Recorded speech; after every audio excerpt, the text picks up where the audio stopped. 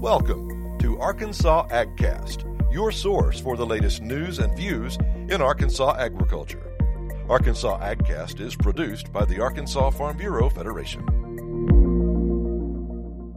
Welcome to Arkansas AgCast for November 24th. I'm your host, Rob Anderson. This week, we learn about the development of the first Roundup Ready forage soybean from Eagle Seed, and we talked to Sam Cecil, Arkansas's representative at the U.S. Meat Export Federation. We also talked turkey with Poultry Federation head Marvin Childers. First, researchers at Eagle Seed in Poinsett County have developed the first Roundup Ready forage soybean, which growers can use to create high-quality food plots for deer and cattle. Keith Sutton talked to Eagle Seed sales director Brad Doyle about the new product. Welcome to AgCast. This is Keith Sutton with Arkansas Farm Bureau.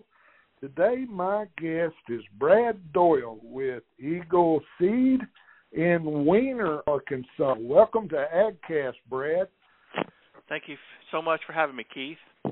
Yes, you know, I was digging around on the internet looking for interesting stories, and I found one on Eagle Seed's website, and we want to tell folks about some of the research y'all are doing over there. But to start, how about you tell folks a little about Eagle Seed and what y'all do there? Yeah, so it is a family business, started in 1975 by my mother and father-in-law. And he was a soybean breeder. Actually, he's a plant breeder on many crops. He worked in rice and wheat and oats as well. But ran the business, had a PhD in plant breeding. Many of you know my wife, Joyce. She's been on the Arkansas Women's Committee before, and she got her PhD in plant breeding also from the University of Arkansas, following in her father's footsteps. So here we also work with brother-in-law, son, and my mother-in-law. So it really, truly is a family business all the way around. Absolutely. You know, the family started from my wife's grandfather migrating down from Iowa in the early 1900s. So he was a soybean rice farmer from the beginning, and the business evolved out of the really just the local farmers needing better access to genetics in both rice and soybeans. Well, I know you've been very active yourself in I guess we could call it the soybean community. I know you served at least 3 terms as the president of the Arkansas Soybean Association. You've been on the governing committee of the American Soybean Association. You've been really immersed in the soybean world too, right? Yes, that is true, Keith. I serve as the secretary for the American Soybean Association currently. You know, it's all about a passion for advocating for our industry, being active with Farm Bureau locally. I'm the county president for Poinsett. We get to interact with local community, promoting ag. The American Soybean Association actually allows me to interact internationally. So I travel abroad quite a bit, promoting U.S.-grown soybeans. We have high-quality, high-yielding varieties that we develop here in the United States, and there are customers all over the world that demand U.S.-grown soybeans. So it's a wonderful experience to meet their needs. Well, and what prompted me to ask you to be on this podcast, I was looking at some of the research that y'all have done at Eagle Seed, and you've got some really interesting new soybean products that are either now available or soon to be available for folks, and we wanted to talk a little bit about those. And one of them that grabbed my attention right off the bat, because this is a world first. Y'all developed the first Roundup Ready climbing soybean, and I had not heard of climbing soybeans until I read that. So maybe you could explain that a little bit, folks, and tell them what those are and how they're used. So today's soybean that we drive up and down the highway and look at would be the Glycine Max soybean. Fairly short, tall, upright plant, usually 14 to 18 nodes on it. Easy to harvest. Its main goal in life is to produce beans, and that's about it. With as little plant material as possible. Well, you may or may not know this, Keith, but the original wild soybeans of Mongolia were a viney type. I did not. Yes, so they are not today's soybeans. We've actually we have a genetic library here at Eagle Seeds, so we have thousands of different varieties, exotics that we have in our breeding program.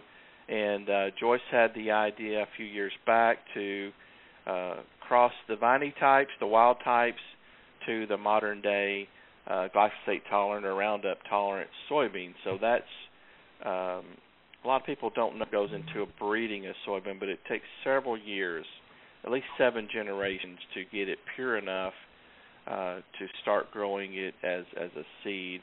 And the viney type, yes, it's very unique. It does not stand on its own, so it tends to travel, along the ground. We've got some vines that are 8 to 10 feet long. Wow. Quite a bit different than your, normal 36 or 40-inch tall soybean. So, but there's a lot more to it than just the viney part. With that, yes, sir, go ahead. So, I know we recently talked with Doug Hartz in Stuttgart about how his grandfather was instrumental in bringing soybeans to the state. And one of the things in our conversation that came up was that originally those soybeans they were planting were used mostly for hay or as a forage, I guess you could say. So we're kind of coming full circle here where y'all are producing a crop that is really good forage, right? So the old soybean varieties, a lot of them tended to shatter. So as soon as they got mature, the pods opened up and they spilled their seed onto the ground. So there was very little capturing of the actual grain. And through the Soybean Association and other organizations like the United Soybean Board, we figured out that, hey, there's a bean there that actually has value. So initially it came over, farmers started playing with it, and you are correct, it was an excellent forage crop, grown as hay or even put up as silage or baleage, but that was bred out of it for the most part. Right. I know. Yes. The soybeans we see today, I grew up working on the soybean farm.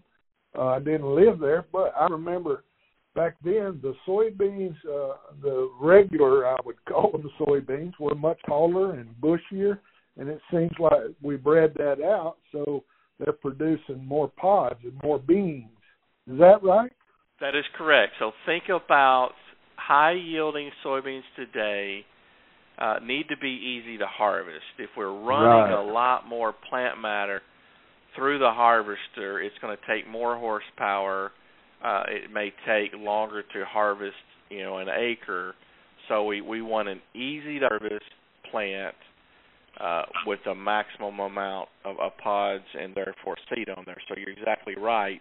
There's no reason to have a big, tall viney type if we're just solely looking for the grain that's in the pod.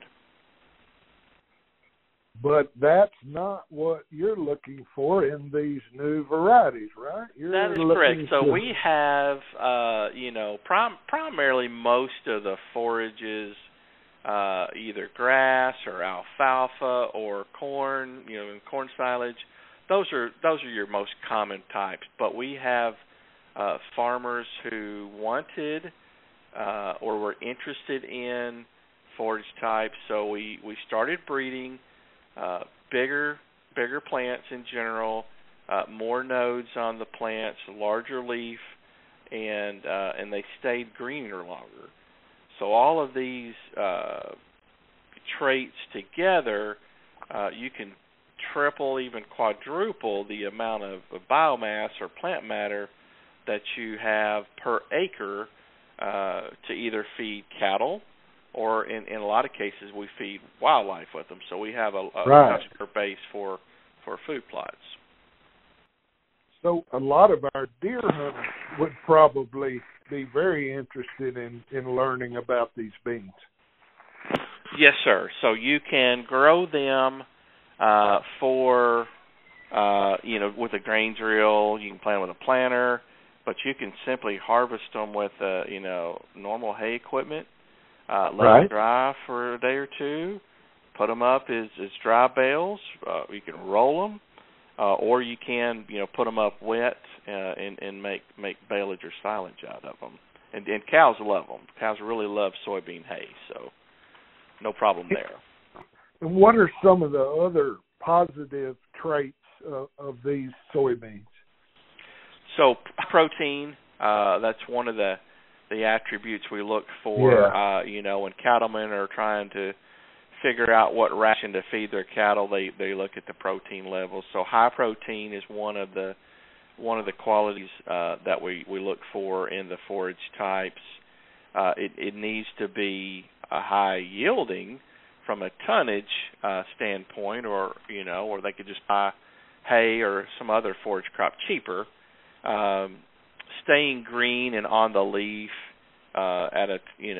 when it's time to harvest, so that's an important. And then also easy to grow. Not adding a lot of cost on specifically nitrogen. That's a big benefit, not to have to add nitrogen on it. Hay rotation, that's a plus.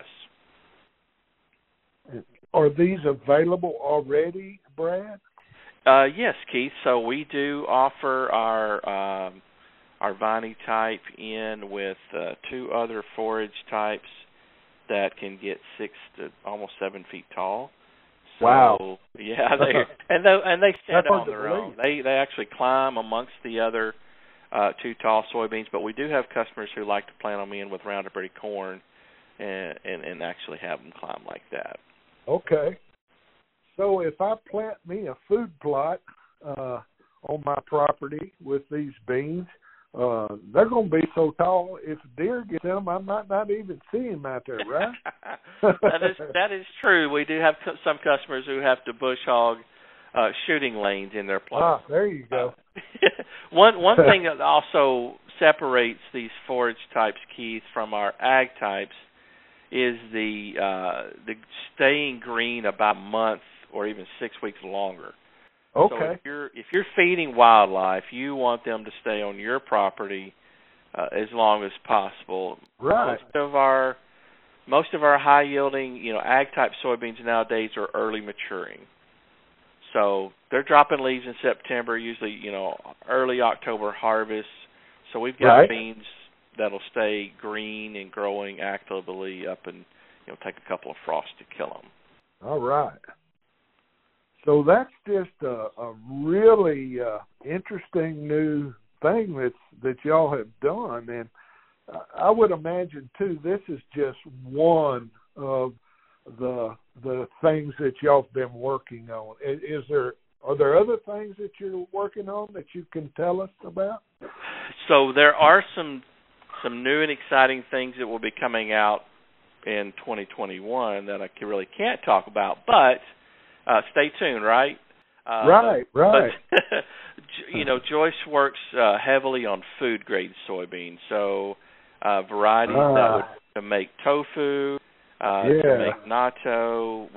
Here at Eagle Seed, we've shipped soybeans to Japan, China, South Korea, South America. So food-grade is another specialty class of soybeans, and there's many, many attributes that we measure for those, in addition to just our normal commodity soybean that gets crushed and primarily used for livestock feed.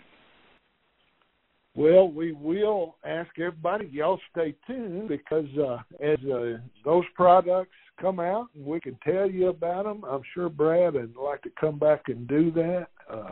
We appreciate you taking time right before the holiday to share with us today, Brad.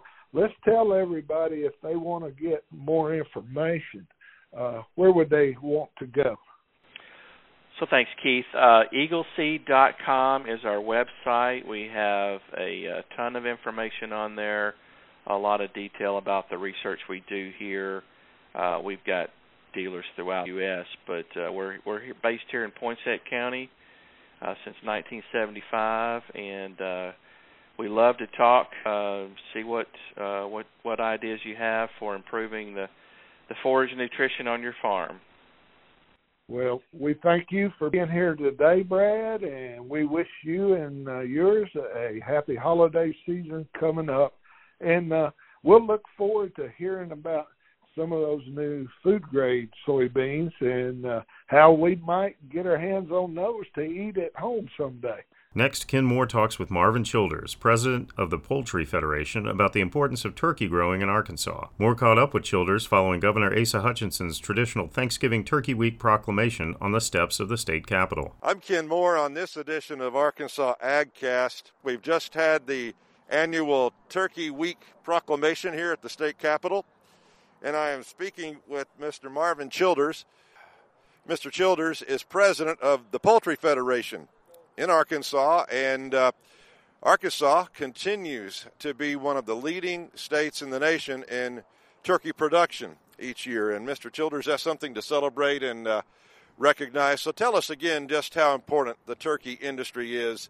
Overall, we know we're one of the leading poultry production states in the country, but how important is turkey production? Sure. I'm glad to be here with you. You know, Arkansas ranks third in the nation in turkey production, and what better time to recognize the Arkansas farmers and the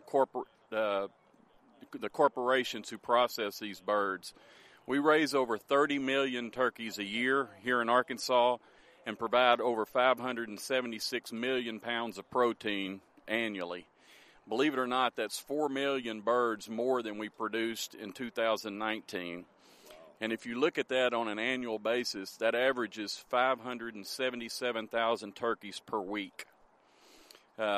Again, I mentioned that Arkansas grows over 11% of all turkeys in the United States. Our turkey production adds about $4.6 billion to the Arkansas economy and provides over 19,000 jobs. You know, one other tidbit of information that I find that's always amazing is that every Butterball branded whole turkey sold in the United States is grown in Arkansas.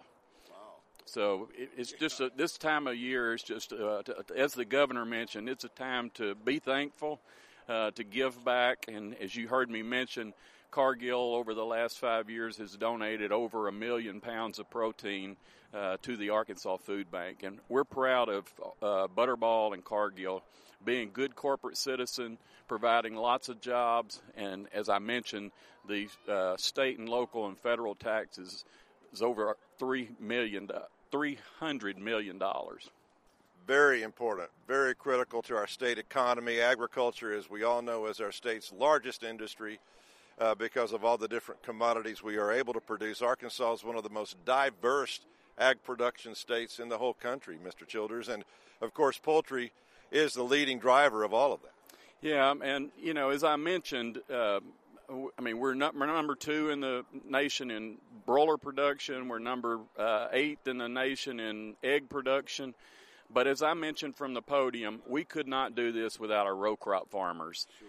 As I mentioned, just in the turkey industry alone, the turkeys raised in Arkansas eat 15 million bushels of soybeans and almost 7 million bushels of 15 million bushels of corn each year and almost 7 million bushels of soybeans. So without our row crop farmers, again, a time to be thankful for them and for the collaboration that we have in the ag industry.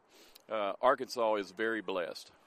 Now, despite the pandemic, we had some, as we know, earlier this year, some situations within the supply chain. Some poultry plants had to be shut down across the country because of the outbreak of the virus, but we're back up and running now.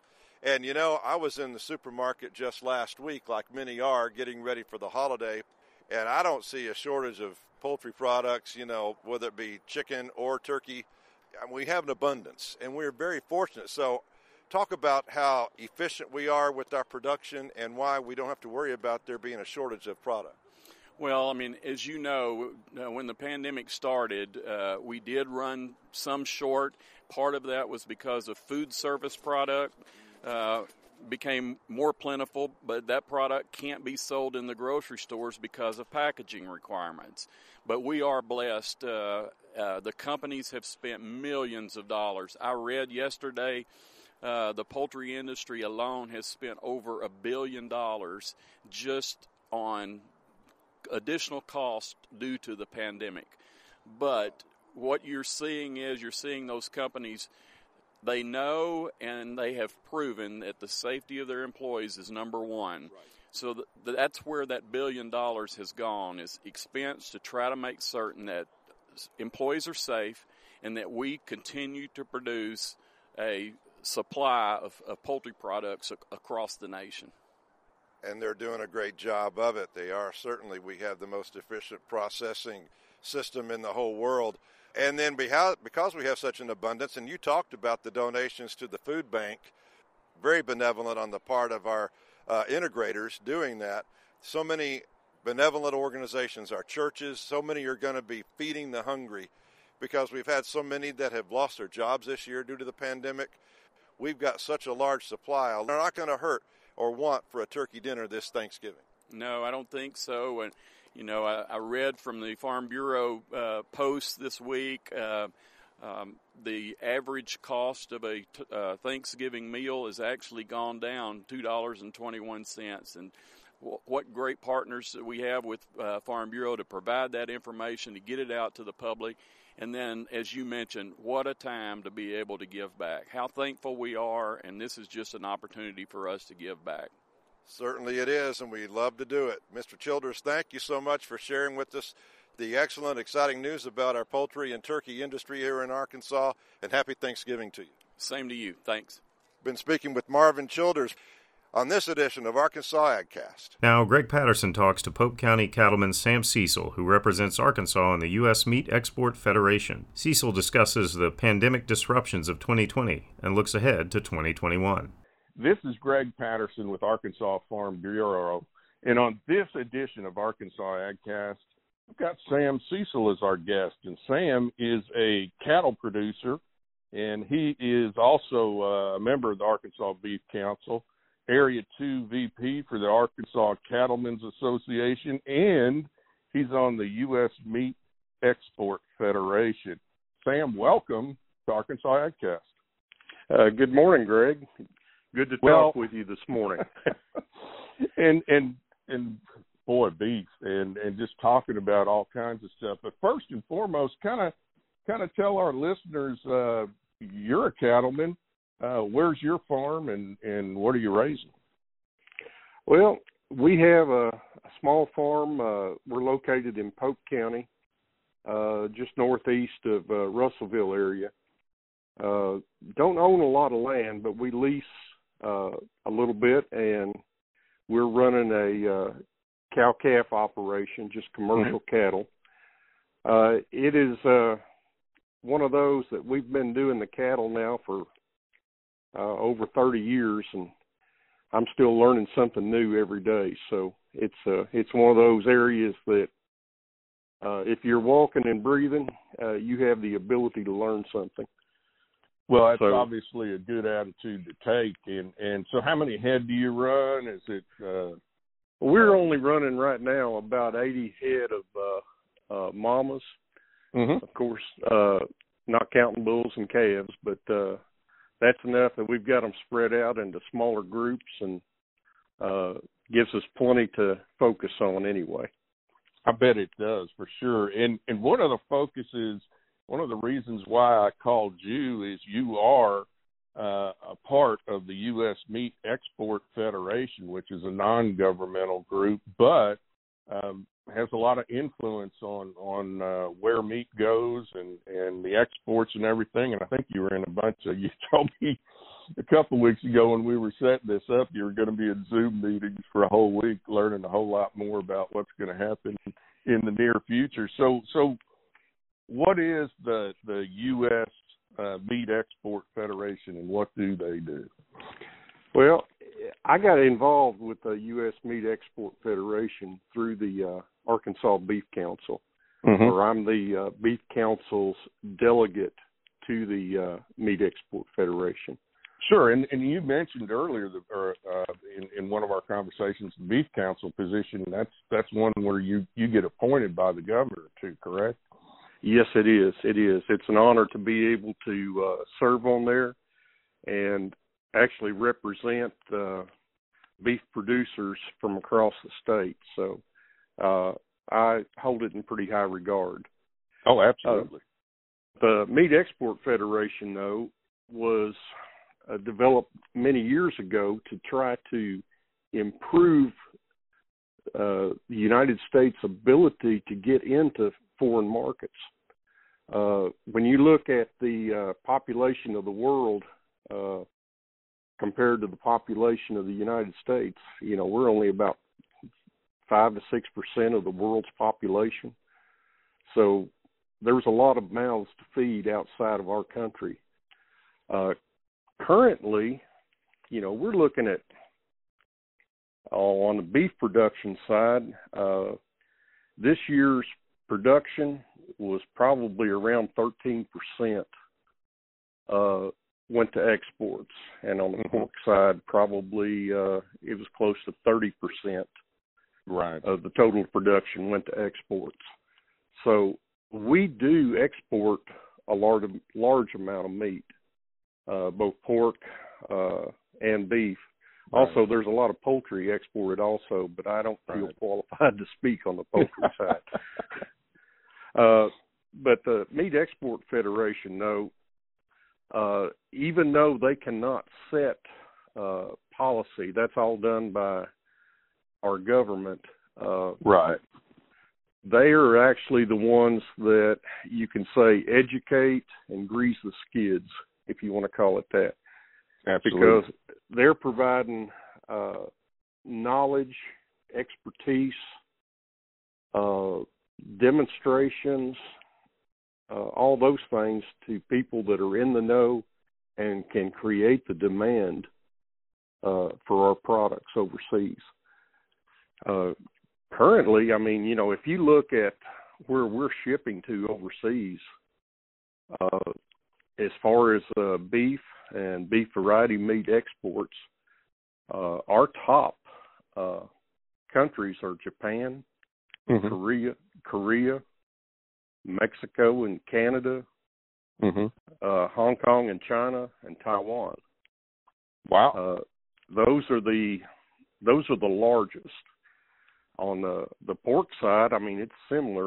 Hong Kong and China are the largest. Right. Of course, this year has been one of those where you look at what's going into China and you're thinking, my gosh, that's a huge amount.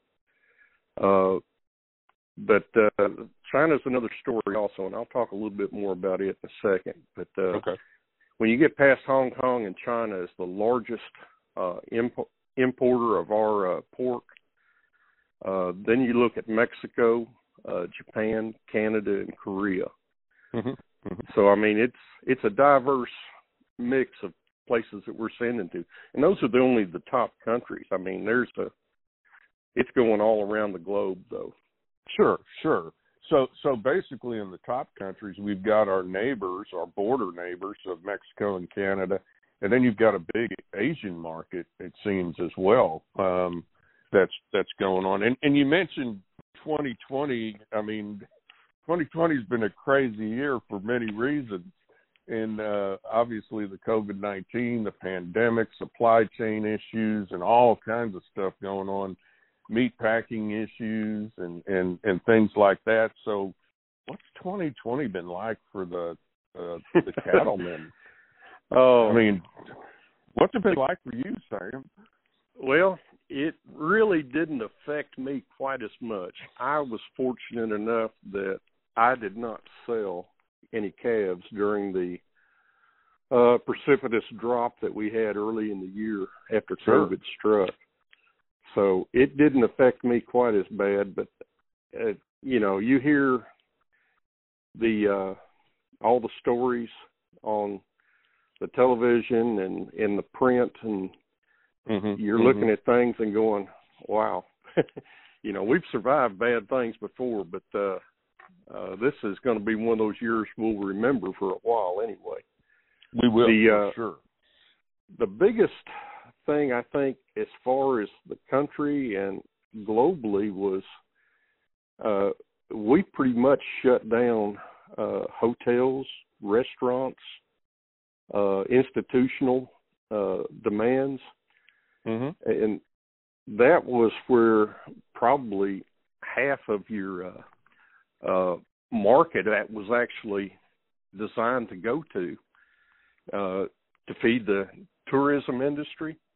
And as you know, the tourism industry, they went down to almost nothing because global travel just sort of stopped. Right. So a lot of these things just shut down. And in this country, if you remember back, I don't remember which month it was now. It was in the spring anyway, early spring probably, when you couldn't find all the cuts that you were normally looking for on the grocery store shelf. Right. And it wasn't that we didn't have those available. It was that a lot of them were packaged to go to the institutions and the food service industry. So what you're saying is, in some of the research I've done in previous stories, restaurants could have made up 40% of what people were buying as far as just food in general. They were going out and going to restaurants. And the packaging of meat that would go to a restaurant is so totally different than the packaging of meat that you're going to pick up in the meat section of a grocery store. Exactly. So, I mean, there was quite a shift in the demand for certain products, and the packaging of those products had to shift also. So, I mean, that was what created part of the what looked like a shortage of product in the stores. Was we didn't have a lack of meat. We had a lack of properly packaged meat that could be sold through the grocery store at retail. Right. So has that bump been overcome somewhat in reconfiguring all the packaging, or are we still kind of in a scenario where it's getting better, but it's not there yet? Well, from what I've seen and from what I've heard, I think that the industry has adjusted to meet more of the retail supply demand. So I'm thinking that, they're going to continue to be flexible as far as how they package items and how they can shift things around. But they're always looking to do the most they can with the entire carcass. Right. And some of those things, this country does not have a great palate for. So a lot of those variety meats go overseas, where they look at it as a value what added. You'd be doing then is finding markets for those cuts. That is exactly correct. It's what they're doing is looking for niche markets, if you want to call it that. Whether it be for like beef tongue, beef liver, pork liver, anything that's not as common in this country. Right. There are uses for it outside of this country that people pay good cash for. So we're looking at it from a standpoint of getting the most out of the carcass that you can get. Whether it be, go ahead. No, I was going to say that the essence of finding new export markets and things like that, and getting dollar return for the people who are at the cattleman level, on the ground. That is correct. Right now, and this year is a little bit off. I mean, beef sales or beef exports this year are actually down, probably around 8% or so from past year. And one of the things that they try to track and keep track of is the beef export value average per head. Yeah. And this year, January through September, I mean, it is down. It's down to around $295 per head, which just last year, the year before, we were looking at around the $320, $330 range. So, wow, yeah, it does make a difference as far as the markets go and what the world economy is doing, especially more so on the beef side than it does on the pork. The pork value is around $58, $59 per head. Right. Okay. The pork carcasses are, you can't compare beef to pork in that sense. So, sure, you're talking much smaller carcass and much more quickly produced. So, but the export market does contribute considerably to the amount of meat that we produce and the value that is added to the meat. Well, how about as we move, and I want to get back. You mentioned talking a little bit more about China. Oh yeah, I think there's folks that could talk all week on China. I was going to say we may not have enough time here, but I do want you to touch base on some of the important things in regards to exports to China. Well, let me start off. I'm not going to talk near as long as some people because it's one of those where I like to try to summarize and say things in as few words as possible. But China, as most people know, their swine industry has been hit hard by the African swine fever. Yes. And this has been going on for the last few years. Their hog populations, and I don't know the final numbers, but I know they were down less than 50% of what their normal population was. It was that bad. It devastated a lot of hog farmers in China, but it wasn't just China. It was all over Southeast Asia. And China needed additional protein to keep their population fed. So, I mean, they were importing a lot of poultry, a lot of pork. Their beef imports definitely went up, importing all across the board. As far as what their current situation is, I mean, there is still African swine fever in that region, but they are getting to the point where they're actually starting to rebuild their pork industry.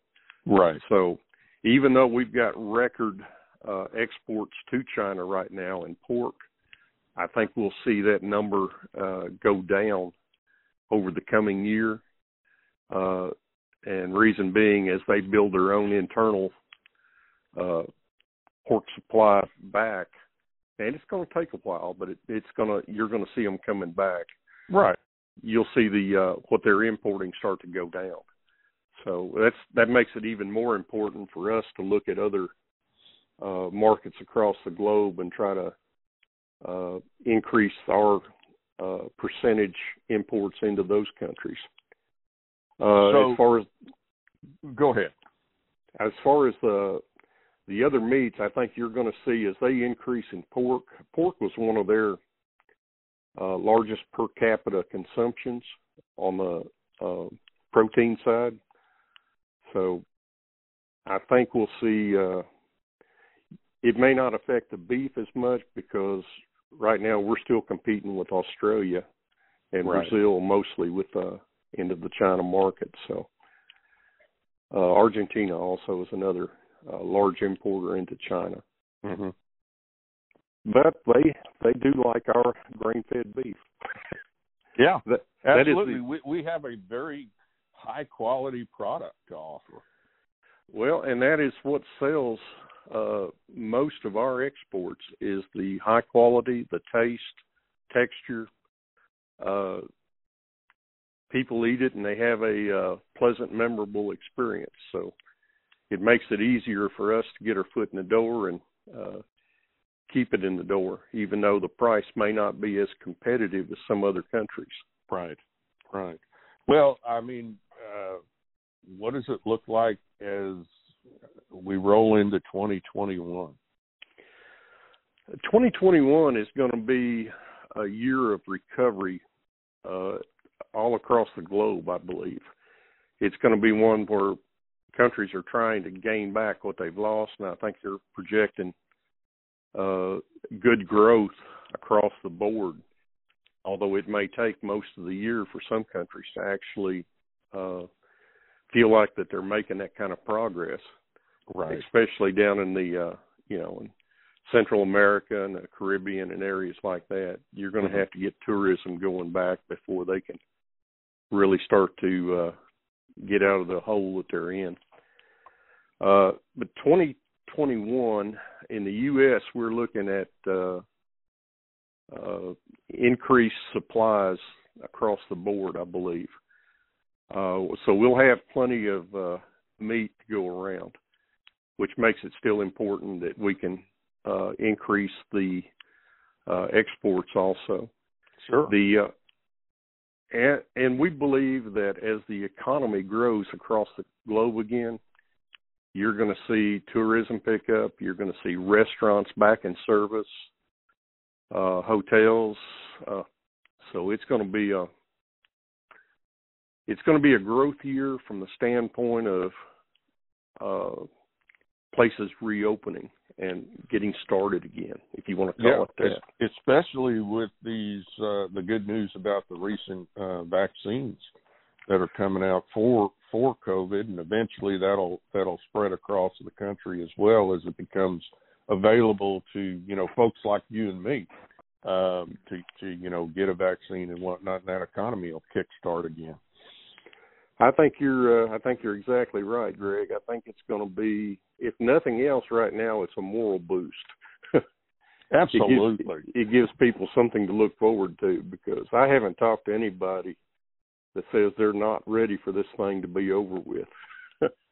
You and me both, Sam, for sure. Anything else about 2021 that you're kicking around in your head, and maybe tie that into my next question, which was going to be, what are the biggest needs for cattlemen in the U.S. as we roll into 2021? Oh, the biggest needs is, I'm going to say, let's keep the export market growing, so that we've got places to go with that beef. Let's get this COVID-19 behind us. So, I mean, the production capabilities that we have are sort of been reaching, this year they've been reaching a little bit of a pinch point when you get to the packers and processors. Sure, you need healthy folks working there.